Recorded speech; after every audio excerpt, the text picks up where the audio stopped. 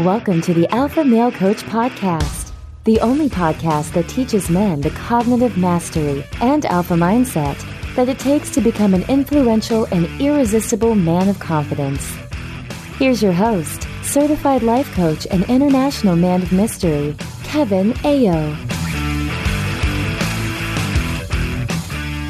What's up, my brothers? Welcome back to the Alpha Male Coach Podcast. I am your host, Kevin Ayo, and we are continuing the Of Life series. And I know we did an Of Life. We did the Candle of Life. I guess it was about a month ago, maybe a little more than a month ago, but we're going to do the Reproduction of Life today.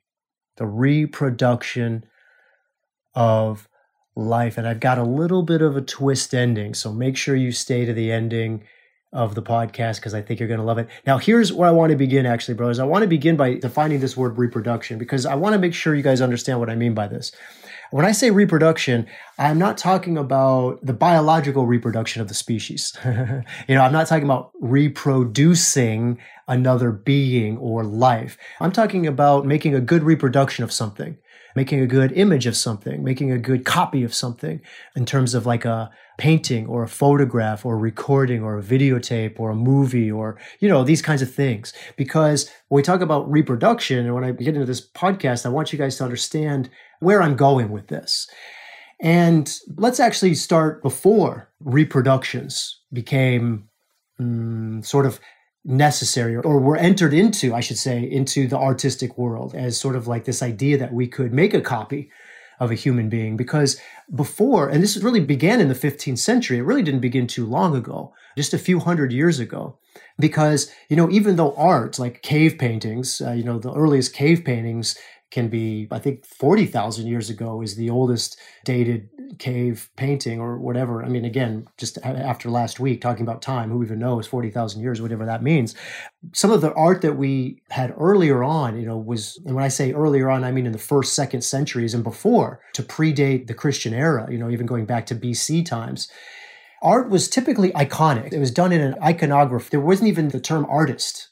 The term artist was reserved for musicians or builders of architecture, builders of buildings, people that would work with large slabs of earth, whether it be marble or stone or whatever. People that would create visual representations of things, what we call paintings today. They were not called artists. They were called iconographers because they were creating icons of things. They weren't creating images. They weren't creating copies. They weren't making reproductions. They were making icons. And so, number one, they were heavily religious. They were usually paintings were done for religious or spiritual reasons.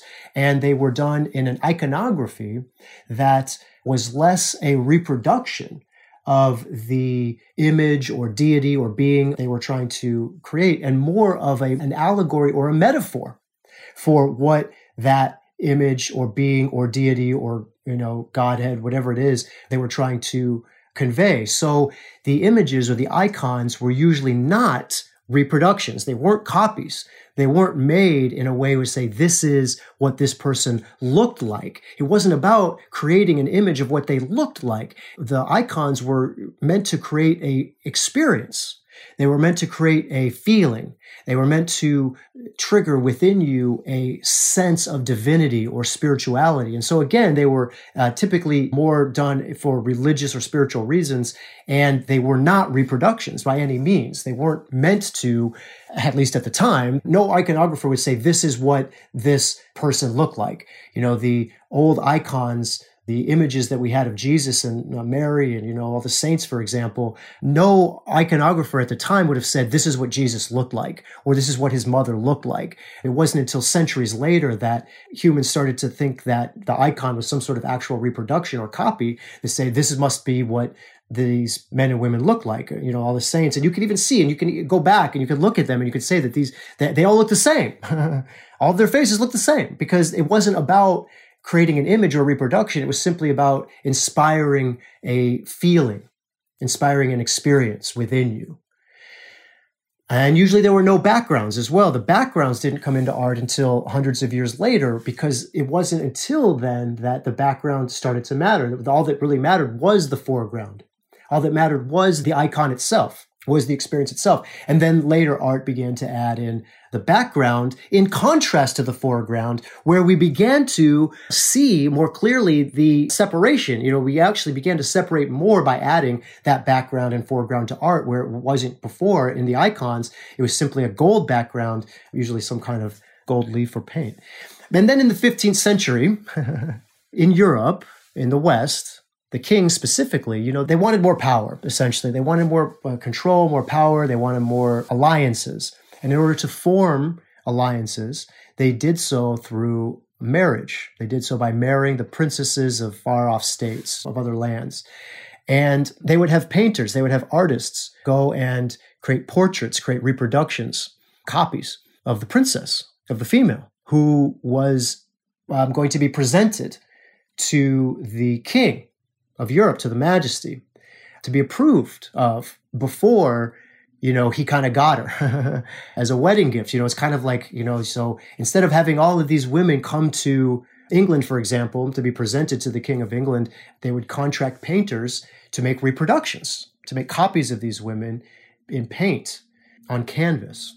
And that way the king would have an idea on what he was getting into visually with possibly marrying the princess and creating an alliance with her father. In fact, there's a famous story, Henry VII of England. Well, he felt badly cheated. I don't want to say he was badly cheated, but he felt badly cheated because the painter who painted basically too flattering a portrait of Anne of Cleve, the artist was so good that he made her look so amazing that Henry VII just chose her to marry. When she arrived in England, he was not as happy as he was with her painting. So anyway, the technique began with the marvelous work of Renaissance painters and Flemish painters and going on to what we call the Renaissance, this burgeoning of art where you went from portraits to paintings to busts to sculptures to, full-on replications. And the artists got so good that the images, the reproductions, the copies that they would make on canvas began to really look a lot like the humans that they were meant to represent. And we can see some of these. A lot of these paintings, a lot of these portraits have lasted today. You can see it. We could see paintings and portraits of some of these old kings, queens, even in the 18th century. Here in the Americas, where we have some of the more wealthy class, the founding fathers and so on, we can see them. We can see the paintings that were done of their lifeness and likeness. And then later on, we humans, our species, evolved. We evolved into greater ways of reproducing the image, of copying the image of the human. And we got into what's called photography, photographic realism. And they said, we got to figure out a better way to do this. Instead of just using paint and canvas, instead of just putting colors on a white background, isn't there some more scientific way of doing this? Isn't there some better way of reproducing the human image? And so they discovered the camera. And first of all, when those very beginning cameras they were just kind of brownish. They had remember the Wild West, right? The Old West. It's funny because How the West Was Won, one of Seth MacFarlane's movies, invented Family Guy, How the West Was Won. They actually have one of those in that movie. And it's very, very funny because they talk about smiling in it and they talk about, the pictures. The pictures back then, they were just brownish. There was no color. They were almost like a black and white or like a brownish. The replication was no longer with paint on canvas, but it was an actual image. It was like taking a snapshot, a photo. It was an image of the moment, but there was no color. It was drab and brown, and people would say, well, that looks amazing. It looks great. Look at how great, Grandpa looks like. Looks just like him. So much better than the painting, so much better than the bust, so much better than the sculpture. So it really looks like him, doesn't it? And they go on and say, yeah, it does. But, there's some things missing, right? One of the first things we noticed it's missing is the color. It isn't colored. So they went in, they started tinting the photographs, They started tinting the photographs after they were taken, adding color into them after. And they said, well, it's real lifelike. But then they went on and they say, there are some people whose whole style of life, whose whole personality is in the way they move. And if we just take that photograph, we just take that instant, that moment, then we don't have we're not capturing the essence of the person. We're not really getting it. We're not really getting what it's like to be around or with or have an experience of this person. Where the painting was one level, we get sort of the artist's representation of what they see because they're using color to put together an image that's in their mind. And then we move to the photograph where the artist has very little to do with it. They might work with lighting a little bit to get the right shadows or the right distance, but really the image that's captured, it's a photograph, it's like freezing time. But then it's close. It's a good reproduction. We're getting better. It's no longer this color on canvas. It's now a frozen moment, but we need to add something. The personality isn't there. It's the way they move. It's the way they behave. So they said, we've got to make these people move. How can we make these photographs move? How can we make these photographs come to life? And so they invented the movies. They invented the film recorder. And of course, you guys remember, not remember when the first movies came out, but you remember those movies when they came out and everybody was getting, excited that they were, jerky and, they were silent films. If you remember those like Charlie Chaplin films, the silent films that are really, really jerky, right? Because really what they are is a bunch of photographs, a bunch of photographs run in a loop. Yeah, it's a film, and they're just cells. They're just little bits of photographs strung together, so it looks really jerky. It's like taking a bunch of pictures that are drawn and flipping them, having a flip story, where you take the book and kind of flip it, and you see the movement because every picture is a slightly different image. And that's what the original movies were. But then they said, well, that's great. We have this. Let's clean this up. Let's make this better. So they said that there's something else we can do. Here's another thing about reproducing people. So we've reproduced the person in color on canvas. Then we've reproduced them in form, in the now, in a photograph. Now we've reproduced them in movement. So now we can see them moving and choppy. But they talk. People talk. And a whole lot of their personality is in their voice. And so we can't have them talking at the same time of moving. So they added sound to the pictures. They added sound. They added color. They added smoothness to the film. And then we say, now, wow, we're really getting it. Now we're getting it. Now we're getting somewhere, you see. This is starting to look like real life. This is starting to look like a reproduction of life. It's starting to look like the real thing. But here's the problem, of course. When we go to the movies, what is the problem, brother? Well, it's on a two-dimensional screen, of course. You see, we go to the movies and it looks real to us. It's smooth and it's colored and we have sound. And it all looks real. We have surround sound, we got the big boom boxes and the great big giant screen that kind of pops out at you, but it's still on 2 dimensions, still on a screen. So somewhere along the line, to make it even more real, this concept of 3D was added to the movies. 3D movies. And you put on these glasses, these red and blue glasses, made of sort of some kind of tint over your eyes, and to see the movie in that way, to see the way it could be in 3 dimension. But they said, well, look, okay, so I've got this movie. I can watch it in 3D, but look, I have to go down to the cinema to watch it. I have to go down to the movie theater. This is not reproducing life here. It's not fully reproducing life. It's not the reproduction of life because it's not copying life adequately enough. It's 2-dimensional, even 3-dimensional, but I've got to go to the theater to see it. We all have to come together to the center of town. We can't have it all at home. And so the television was invented. And now instead of going to see the movies, going to see the pictures, television came on. And in television, just like with film, it started out with black and white, and then it grew and became colored. And that's where we are now. We have television and we have 3-dimensional movies. But 3-dimensional movies are a funny thing, aren't they? Because they're not really 3 dimensions. It's not quite a reproduction because you have to wear the spectacles. You got to wear the little blue and red filters. You got to go down the movies. And you're kind of sitting there knowing that the image is being made because of the glasses. So eventually somebody's going to come out with the thing that we're going to see, I think, pretty soon, which is the hologram, the holographic television set. A television image produced by laser beams that you set up in your living room or family room or viewing room, whatever you call your room where you have your television. And you set up these laser beams in the same way you would set up a surround system of speakers, and you have a 3-dimensional figure right out there in the middle of the room for you. A reproduction of life, a copy, an image in 3 dimensions, not because you're wearing glasses and it's coming out of a 2-dimensional screen, but because it's there. It's there in your viewing room. This 3-dimensional figure right there in front of you. We say, wow, that's amazing. Look at this reproduction of life. Look at what we've come to. We have this reproduction here, this copy, this image. And it's amazing. Look at how far we've come. We've come from this image of paint where we've just putting color on canvas to now we have a 3rd-dimensional image in my house, in my room. I don't have to go down to the cinema. It's still not enough, is it? It's not a true reproduction. It couldn't be a true reproduction. Why not? Why is it not a true reproduction? Why is it not a copy? Why is it not a reproduction of life? Because you can walk up to this hologram and you can put your hand right through it. Your hand goes right through it. You can't touch it. And you see that that's the trouble. Even with our television now, even with it non-holographed, is that you can't touch it. That you're seeing whatever it is behind the screen. You know, it's intangible. You can't touch it. You can't smell it. You can't taste it. Or you can hear it. You can see it. But it's there. It's lost to you. And it won't relate to you. And so these are further problems in the reproduction of life, in the copy.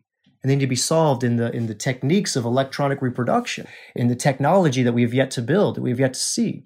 But I'm sure that they will. I'm sure that they will, especially with artificial intelligence coming out. I'm sure that there will be an electronic technology where they'll do it. And first of all, they'll do it and manage it in a way where the electronic emission sources can solidify and make the air of the hologram vibrate so much so that you can go up to it and you can touch the figure and you won't be able to put your hand through it. It won't be a ghost or an apparition because the lasers that are creating the image have underneath them a platform maybe that of air, that's blowing air, that's vibrating air so fast. Because what is hardness? And let me back up, brothers, because let me explain this. I'm not sure if I've explained this in a podcast before. The phenomena that we know as hardness is nothing more than really, really fast vibration in really, really small spaces. It's almost like a ceiling fan, where you have a ceiling fan. When it's stopped, you can see that it has 4 or 5 blades on it, 4 or 5 blades of a fan. And when you turn the fan on, it starts to spin. It starts to move.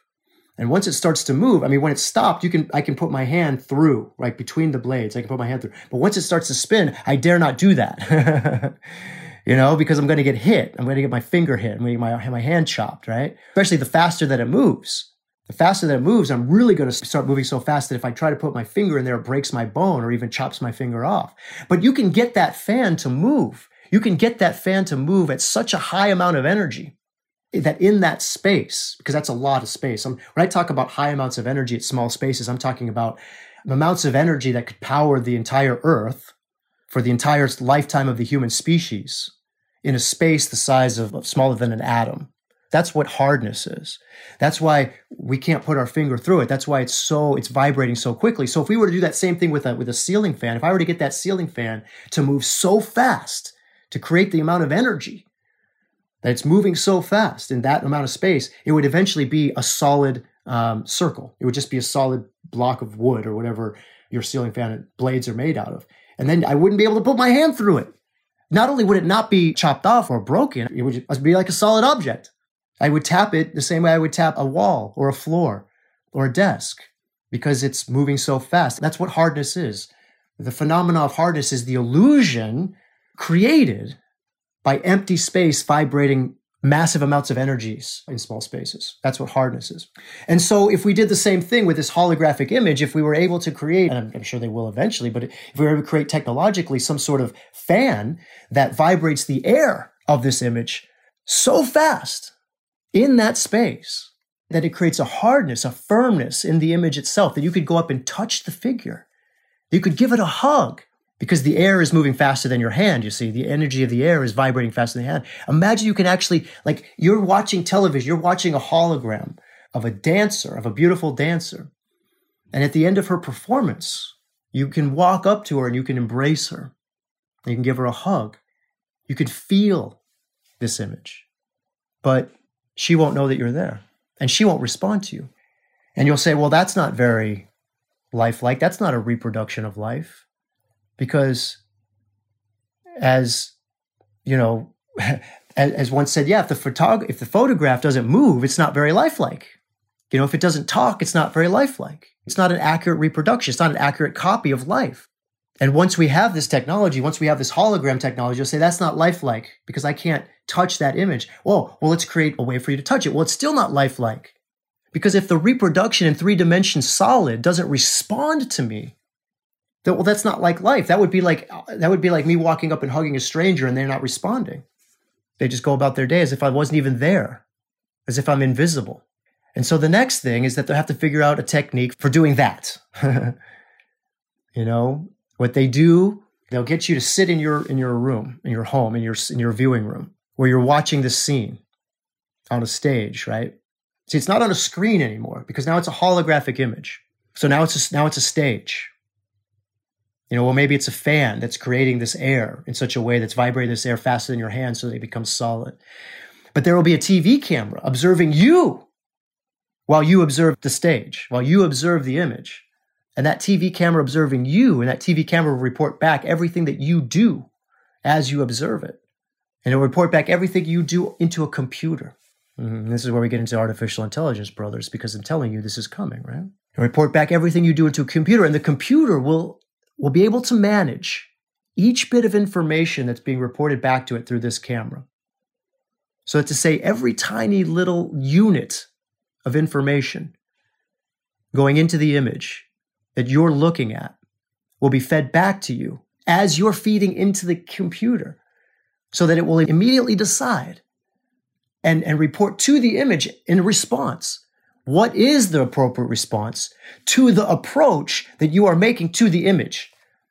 You understand what I'm saying there, brother? So that as this image is being holographed and hardened, it is also being educated by a computer that is getting its information by watching you.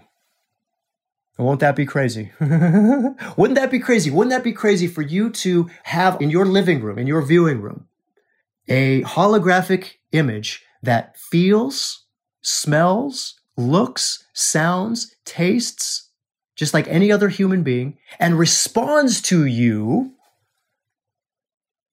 the way a human being would respond to you in life? So you have this dancer that she finished her dances and you decide, I'm going to go up and hug her. Well, instead of you just hugging her and her not being aware of you anymore, that you're not even there, some ghost, right? Like you're an invisible thing. Well, because this computer, because this television camera is watching you, this camera is watching you, feeding in the computer and then feeding it back into her, she's going to react to you. You give her a hug, she may push you away, she may slap you, or maybe she embraces you back and gives you a big kiss. But you never know what is going to happen. You never know what's going to happen. It's a mystery. It's still a mystery because the computer's running it. You see, it's artificial intelligence is running it. But then you say, no, this is not really the kind of reproduction we want. This is not a reproduction of life. This is not a copy of life because we wanted what we wanted when we looked at the scene, and what we want is to be able to identify with one of the characters. We wanted not just to watch the drama that's being performed on the stage in front of us, but we actually want to get into it. We want to be a part of the dance itself. We don't want to watch the dancer and then give her a hug at the end. We want to be involved in the dance. We want to get into it. And so we want to be wired into the technology. We want to be wired into, we want our brain to be technologically, to be electrically connected to that hologram, that image, so that we will actually feel the emotions of the people acting on the stage. And so eventually, when that happens, we will get absolutely perfect reproduction, and we will be able to see that image so vividly that we could be coming into this question that could that be where we already are? Could it be that we here in 2023 are a reproduction, a copy, which over centuries of evolution has worked out to be a replica of something else that's going on? And we are where we always were, sitting in a viewing room, electrically connected to a computer that is watching, listening to our thoughts, feeding them into a holographic image, making that holographic image appear real through creating high amounts of energy and low amounts of space, and then feeding back and what's coming from our mind into that image so that there is a symbiotic response, a relationship of outer and inner, and that the whole thing is occurring while we're sitting in a viewing room, or as another analogy I've given you, asleep in our beds, while we simply go through our technologically created holographic reality, where you woke up into this hologram because you turned on your little little TV and decided to play a role, fulfill a fantasy. And that when you think you die, you just wake up in your viewing room. It's like Total Recall. It's like the Total Recall movie with Arnold Schwarzenegger, or I don't know who the remake guy was. It's the Australian dude, but I don't remember his name right now. I'm not going to think about it because it's beside the point. That's the reproduction of life, is that we don't know if we are in the reproduction or if we're creating the reproduction. And if we're doing it perpetually over and over and over again, a dream within a dream, a reproduction within a reproduction within a reproduction within a reproduction. That every time we die, we just wake up into another viewing room where the whole thing was holographically displayed for us through technology of our own creation. And we just keep waking up into another, into another, into another, into another, and into another reproduction. Because that seems to be what we're doing here. We seem to just trying to be reproducing, copying with the metaverse, with movies, with artificial intelligence. We think this is the first time we've done it. We think it's 2023, and this is the first time we've ever discovered artificial intelligence. That this is the first time we've ever discovered whatever, a hologram, to television, a movie, a film. But how do we know that we're not just doing it over and over and over, getting deeper and deeper and deeper? Now, of course, I'm having fun here. I'm just talking about a fantasy or an analogy with you guys. But recognize, brothers, that the reason why I talk is because it's what I do. I'm a philosopher. I talk, I think, I speak. And if any of this resonates with you, then maybe you're beginning to see the world. And that's what I have for you today. Until next week, my brothers, elevate your alpha. Thank you for listening to this episode of the Alpha Male Coach Podcast. If you enjoy what you've heard and want even more, sign up for Unleash Your Alpha, your guide to shifting to the alpha mindset at thealphamalecoach.com/unleash.